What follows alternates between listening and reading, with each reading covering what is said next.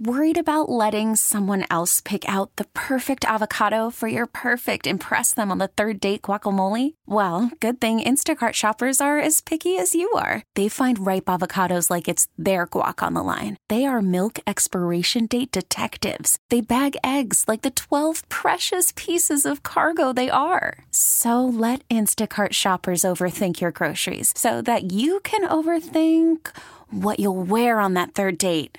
Download the Instacart app to get free delivery on your first 3 orders while supplies last. Minimum $10 per order. Additional terms apply. Spring is a time of renewal, so why not refresh your home with a little help from Blinds.com? We make getting custom window treatments a minor project with major impact. Choose from premium blinds, shades, and shutters. We even have options for your patio, too. Blinds.com invented a better way to shop for custom window treatments. There's no pushy salespeople in your home or inflated showroom prices.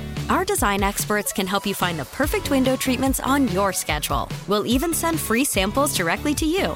Plus, we can handle the measuring and installation for you. Unlimited window treatments installed for just one low cost. And with Blinds.com, you'll always get transparent pricing. No hidden fees. Our free shipping and 100% satisfaction guarantee can put the spring back into your step and into your home, too. Shop Blinds.com right now and save up to 45%. Up to 45% off for a limited time at Blinds.com. Blinds.com. Rules and restrictions may apply.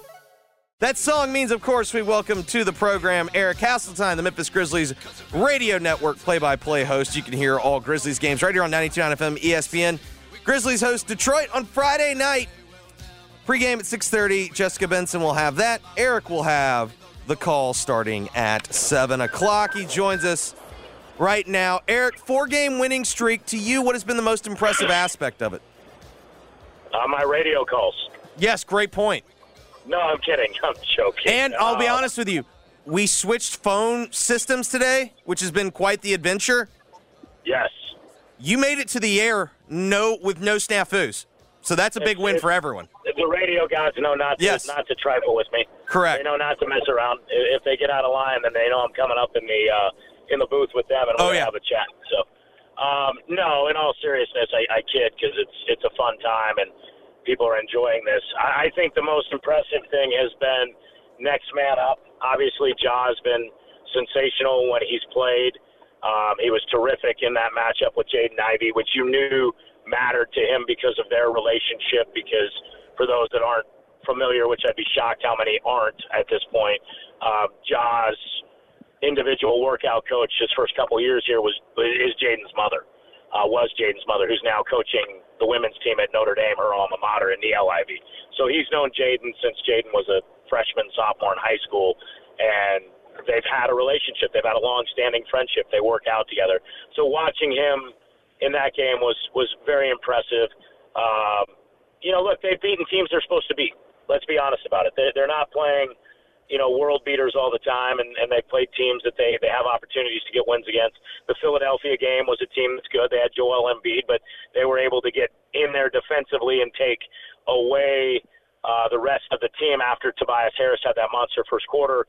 So I think overall I would say the defense and the next man up, because that game against Miami is not one that you would look at on paper and go, oh, yeah, this is going to be really good for this team. They, rightfully and understandably so, they got some guys some rest. You were playing 4 games in 6 nights. Guys were a little bit banged up. But that shows the depth of this team and the skill set of the coaching staff, the developmental staff. They get guys ready to go. It's amazing to me that when Tyus Jones starts, his numbers are as good as just about any starter in the NBA. He had 28 and 10 in that game against Miami, going against a tough, hard-nosed player that we know, albeit probably towards the tail end of his career, in Kyle Lowry. But I think that's now the 5th or 6th start for Tyus, and I think in at least 4 of them, he's gone over 20 points, and in just about every one of them, I think he's gone 7 assists or more, and he had 10 assists, 1 turnover. Then you see Kennedy Chandler step up, stick his nose in there, a guy that's not played a lot, fearless going to the basket, and give you a boost off the bench. And I think Santi Aldama in the last couple of ball games has really showed some nice growth, especially going from the starting lineup to the reserve role. I mean, that guy has 2 different three-point shots in the last 2 games where he's basically caught the ball chest high or higher, not even moved it down and just shot it from a standstill position. And when I say a swish, I mean neither one of them touched anything but the bottom of the net as it went through. And that's a tough thing to do. So the defense has picked up. This is about the time last year where we saw that happen. They've been much better. They held a team last night under their average. They didn't hold them under 100, which would have been a real accomplishment for a team that plays as fast as Oklahoma City does. And Miami plays slower, so that's you can lighten the load there. But when they go that many points below the average, that's kind of what I look at, because the old stat from the mid-2000s to mid-2010s was what's your record when you score 100? What's your record under 100? Well, now you're lucky if you hold 7 or 8 opponents in the first half of the season under 100. And what were the circumstances that night? So more like basically 3 out of every 4 games minimum, your opponent's going to score 100 because everybody's averaging that. So it's how far under their average did you hold them? And you look at last night, a team scoring 117, a game that's dropped 130 plus, and I think 2 or 3 of their last 5, and they're having a hard time scoring the basketball. And on top of that, Dylan Brooks comes out, and Brevin Knight and I spoke after the game, and he said at first it was just kind of like, we're going to have to body blow our way through this one. You're going to have to work the body like fighters will do and then look for the one shot. And I said, well, that shot came out with 3 overhand rights from Dylan Brooks right at the opening part of the third quarter, and they never looked back. And that's the maturity I think that this team's starting to develop. Do they still have some growing to do? Absolutely. Every team pretty much does. Look at last night in the Utah Golden State game. The Warriors, who are a championship team, gave away a game in the final 13 seconds. I was listening to it. It was wild. And so everybody has those moments. But overall, for this team, I think if everybody would have looked at the start of the season, knowing where the injuries were, if you would have said, hey, you're also going to be missing these guys, and you are literally never going to have a roster or rotation with your top 5 guys having started a game together for the entire first part of the season, I think you'd look at 16-9 and go, yeah, we'll take that in a heartbeat. How much of the Grizzlies' improvement on that end? Because, I think when we were like about a month into the season, maybe a little bit less, the Grizzlies, I think, were 29th defensively. And now you take a look, and I think they're 9th in defense, maybe 10th in offense, maybe I have it backwards, but they're top 10 in both. How much of it is just getting Jaren back? I think that's a huge factor, because remember last year when they got him back, and he played, 76 games last year, or 78? I thought it was 78, yeah. I thought so, 78 too. I didn't want to, and I just didn't want to overestimate. Okay, so he played 78 games last year. Well, the first handful of games, he's still getting accustomed to the rhythm of the game. He didn't play hardly at all the year before, right? I mean, he played 15 games when we talked about it. Like, remember it was the weird, first he's coming off the bench, then he's starting, then it was like playing more. It was such a, it was an odd, you got it because, hey, they played so much without him, but it was an odd, spot to be in the rotation, I assume, for him. So on top of that, you have a new starting wing in Desmond Bane last year, and you've got Ja ready to take an uptick, and a new starting center who Jaren hadn't been used to playing alongside. So as he got comfortable, look what happened last year. You're 9-10 after 19 games. You're dead last, and I mean literally every category defensively that you can think of other than blocks and steals. You are dead last in field goal percentage. You're dead last in points allowed. You're dead last in efficiency. You're getting picked apart. And from that point on, the next 63 games, they played well enough. They came together to move into the top 5 in every single category. That is a remarkable turnaround. That basically says in those 63 games, there was nobody better in the league defensively than you. And what is this team hanging their hat on nationally? Ja, the offense, the ball movement, the shooting, the attack of the rim, the scoring in the lane. Their defense was what propelled that. And that's what's been propelling this as of late as well. They've had nights where they look like they're chasing their tails. And I'm not sure if it's just getting personnel acclimated to this system for the first handful of games, or they try things out, and those first 20 games are kind of their testing ground. They were better this first 20 games than they were last year. There's no doubt about that. But right now they are really clicking on both ends of the floor, and Jaren is a huge factor. Why? Because, you look at what he does. If I'm a perimeter defender, and, aside from Ben Simmons, who I would never press up on, if I know I've got Jaren behind me, I'm going to go press out to the line shooting a three and make you get by me. And if you get by me, hey, that 7-footer there that's got about an 8-foot wingspan that loves to block shots, good luck. Because even though he got 5 last night, he altered at least 7 or 8 others that if these guys don't contort, twist, and try to make a really tough shot, he gets 8 or 9 blocks last night. Guys have the athleticism to avoid blocks, but it doesn't mean it's a good shot. You've now made it a bad shot, whereas without him, they were still getting the good shot. I know, obviously, the minutes are still, somewhat restricted, but have you been impressed by his ability to not foul as much this year? Yeah, he's done a great job eliminating the ticky-tack, reach-in. The frustration. It felt like so many he would just had frustrate. Like he made maybe he was upset because he thought he got hit on the opposite end and whatnot, but then he just kind of slapped the ball. Feels like he's gotten rid of that. Yeah, and that's the thing. You saw the frustration last night where he got the tech because the foul he got, although I didn't think it warranted the movement from Jeremiah Robinson Earl, the big man for Oklahoma City. It was a nudge. He embellishes it. I see why the officials called it. That's what you do. That's part of the game. But as a player, you get frustrated. And he's frustrated because he's done such a good job not picking those up. When he picks one up, he slams the ball down. And as he slammed it, I'm like, he's got to get teed for that in my head because it didn't happen immediately. And I'm like, they're going to see this ball bounce again, and then they're going to tee him. And they did. And he earned it. And he was frustrated. And then he wanted to go harder, which I love. I like when guys are frustrated because they feel like they made a good play. That kind of jobbed on the call, so to speak, even though you understand why. And they want the referee to know you missed that one, and that's the passion. I don't mind guys getting teed up in situations where it's really not an impact. Where a technical foul is bad is when you're up or down by 2 or 3 and you get a call and you let that emotion boil over, and it can really hurt your team. Case in point, the night Dylan got tossed and Ja got tossed, and you're going in Minnesota, and you're like, yo, dude, you guys weren't out of this game.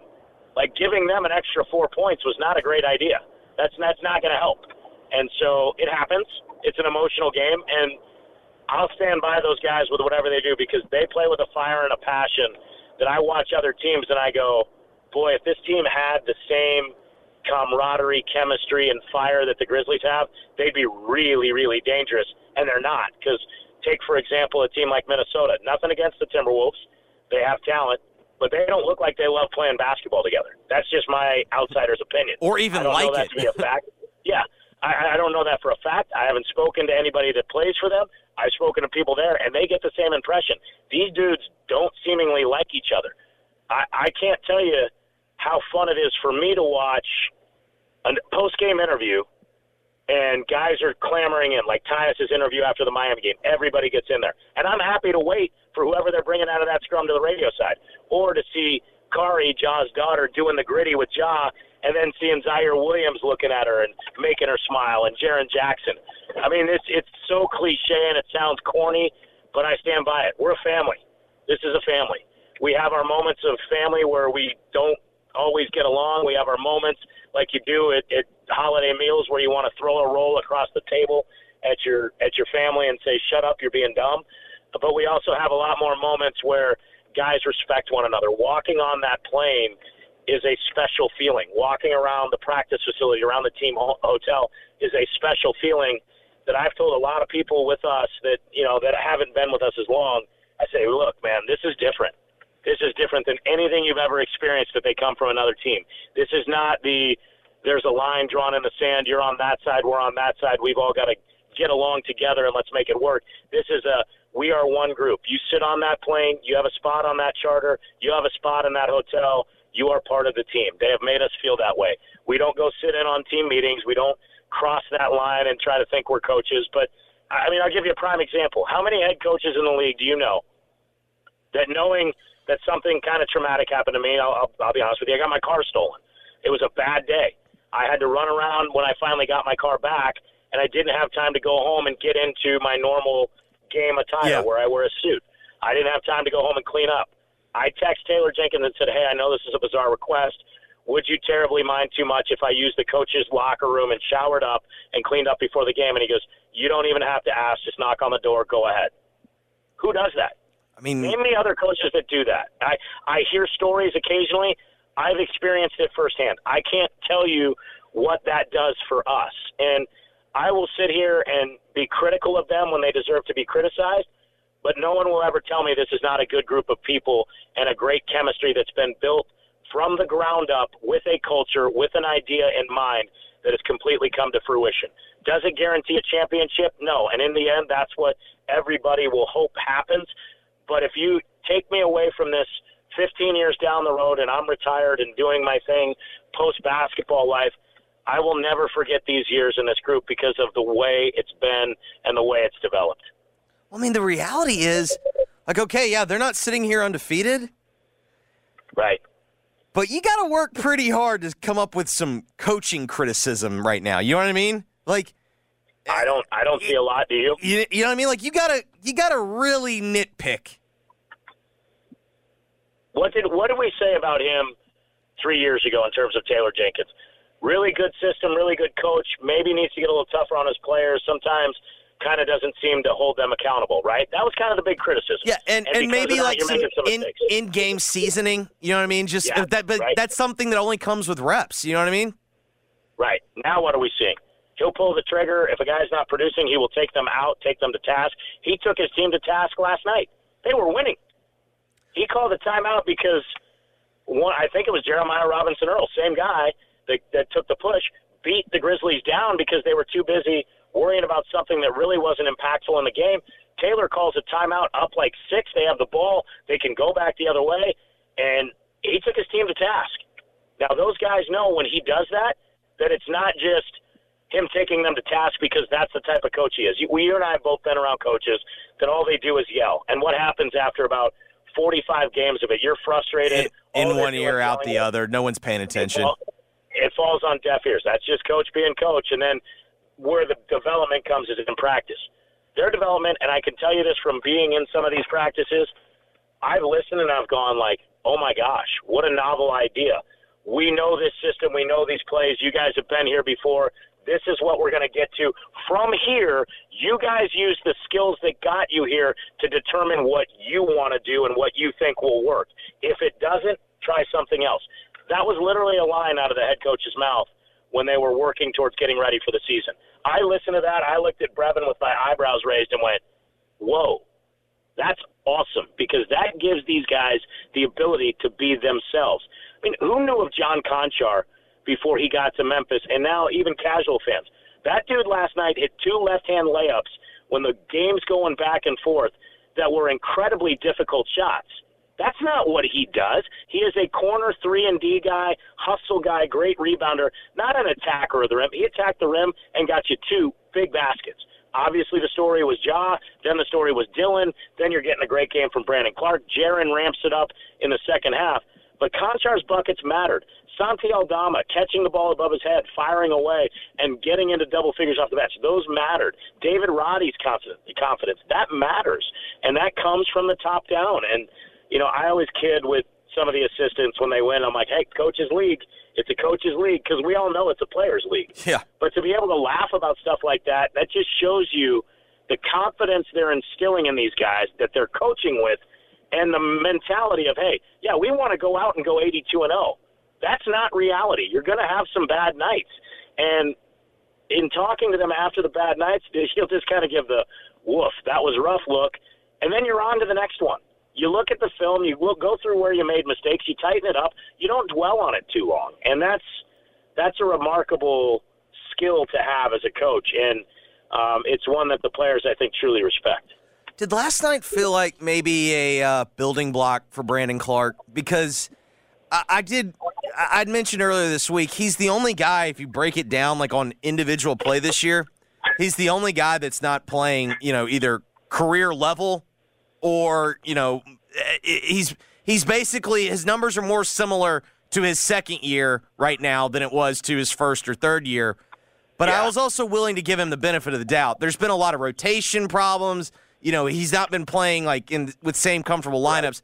Last night felt like the first time I've seen it in a while. It looked comfortable again. Yeah, I think with Brandon, and I love the kid. And I don't call him a kid; he's a grown man. I love the guy, and I think he truly, genuinely cares. I think he has had some moments this year where you've seen he's made mistakes. Jaws hit him in the chest with passes, and Jaws like, yo, dude, it's year 4. Like, you got to be ready for this. And that's what a leader does. And Brandon doesn't get angry, doesn't get mad, still talks about that stuff. I gave him grief because we had him on in the post-game show in Detroit, and it's like the one time we sit courtside and he turned his back. I said, really? You're going to turn your back on me the one time we're courtside where you can see me from 10 feet away, but you'll turn around and shake the TV guy's hands. I see how we are. I thought we were better than that. He started laughing. But he's rounding into what he can do. I don't know what happened. He just got in one of those things that athletes do sometimes where he wasn't doing the things we know he can do on a regular basis. He was making some mistakes. He'll tell you the same thing. But the way he played last night and the way he's been aggressive is tremendous. You know, where Ja gets the triple-double, they tried to attack. They missed a shot. Brandon's, trying to hustle back, but then he sees Ja make an incredible play and realizes, I got a chance to beat my guy to the rim. So he goes back and gets to the rim. Some guys are going, oh, he was cherry-picking. He wasn't cherry-picking. He watched his teammate trying to veer to the left up the sideline and get the trailer and get in front of him. And then when he saw Ja get the steal, the trailer didn't see the steal, and Brandon just beat him to the bucket. So, I mean, these guys have those moments. I think he's coming in to where he needs to be.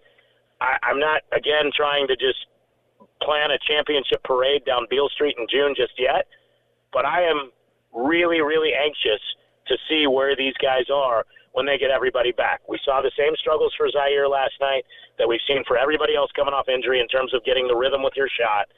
But once they get that down, which we've seen everybody kind of second, third, fourth game get that, Dez, as they announced yesterday, 3 to 4 weeks, they expect him to be potentially ready to go. Man, you get me to Christmas Day, and if Desmond Bane comes back in, I'm not worried about him getting back into a rhythm. Look out. And now the schedule gets tougher, so look out for them too. But I think this team, when you watch what they're doing and what they're capable of, it's hard-pressed to tell me that they're not one of the best in the Western Conference. No, but I mean, doesn't it really feel like, health's going to dictate that? Because I've made the point at the beginning of the show, and I'd said it this week, I don't think it's any coincidence that the two teams that were in the NBA Finals were the two teams that were, pretty much the most healthy. Obviously Williams got banged up a little bit for Boston, but for the most part, Boston had their lineup intact, and for the most part, the Warriors had their lineup intact. Like, I think it stands to reason those two teams made the finals. Yep, I think you're 100% correct. And I look at last night, and you look at Boston absolutely dismantle Phoenix in a nationally televised game. Don't tell me that's a schedule loss, because Dallas just drummed them too. Now, teams have bad nights. It happens. In a 7-game series, do I still think Phoenix is incredibly dangerous and one of the favorites? 100%. But do I think the Grizzlies are incredibly dangerous and one of the favorites? 100%. Eric, we really appreciate it, buddy. Thank you. Thanks, Jeffrey. That is Eric Hasseltine, the Memphis Grizzlies Radio Network play-by-play host. Again, the Grizzlies return to action tomorrow night, pregame with Jessica Benson at 6:30, tip-off with Eric at 7 o'clock against the Pistons. Spring is a time of renewal, so why not refresh your home with a little help from Blinds.com? We make getting custom window treatments a minor project with major impact. Choose from premium blinds, shades, and shutters. We even have options for your patio, too. Blinds.com invented a better way to shop for custom window treatments. There's no pushy salespeople in your home or inflated showroom prices. Our design experts can help you find the perfect window treatments on your schedule. We'll even send free samples directly to you. Plus, we can handle the measuring and installation for you. Unlimited window treatments installed for just one low cost. And with Blinds.com, you'll always get transparent pricing. No hidden fees. Our free shipping and 100% satisfaction guarantee can put the spring back into your step and into your home, too. Shop Blinds.com right now and save up to 45%. Up to 45% off for a limited time at Blinds.com. Blinds.com. Rules and restrictions may apply. T-Mobile has invested billions to light up America's largest 5G network, from big cities to small towns, including right here in yours. And great coverage is just the beginning. Right now, families and small businesses can save up to 20% versus AT&T and Verizon when they switch. Visit your local T-Mobile store today.